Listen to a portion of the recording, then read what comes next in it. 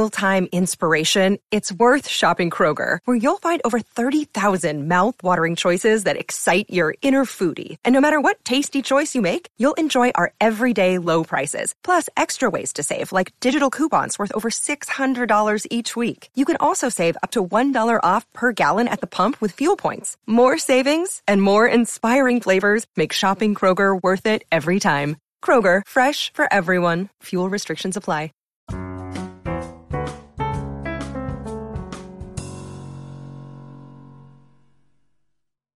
Today is the 88th birthday of the poet Rod McKuen. Anna Cottage requested we celebrate his life, and I am more than happy to oblige. He was prolific. His words are part of the American cultural collective. The world is a better place because he was in it and still feels the loss that he has left. Name, Rod McKuen. Date of birth, April 29, 1933. Place of birth, Oakland, California. Date of death, January 29, 2015. Place of death, Beverly Hills, California.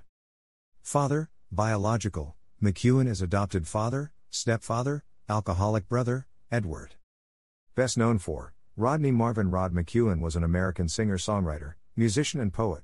He was one of the best-selling poets in the United States during the late 1960s. Rodney Marvin McKuen was born at the Salvation Army Hostel in Oakland, California, and raised by his alcoholic mother and a stepfather. He ran away at 11 and traveled the West Coast, supporting himself as a ranch hand, surveyor, railroad worker, lumberjack, rodeo cowboy, stuntman, and radio disc jockey, always sending money home to his mother. He kept a journal which became the material he used to perform folk songs and sing in nightclubs. In the early 1950s, he read with Jack Kerouac and Allen Ginsberg in San Francisco. He briefly tried acting in Los Angeles and lived in France and New York City in the 1960s before returning to California. McKuen's poetry gained prominence in the 1960s.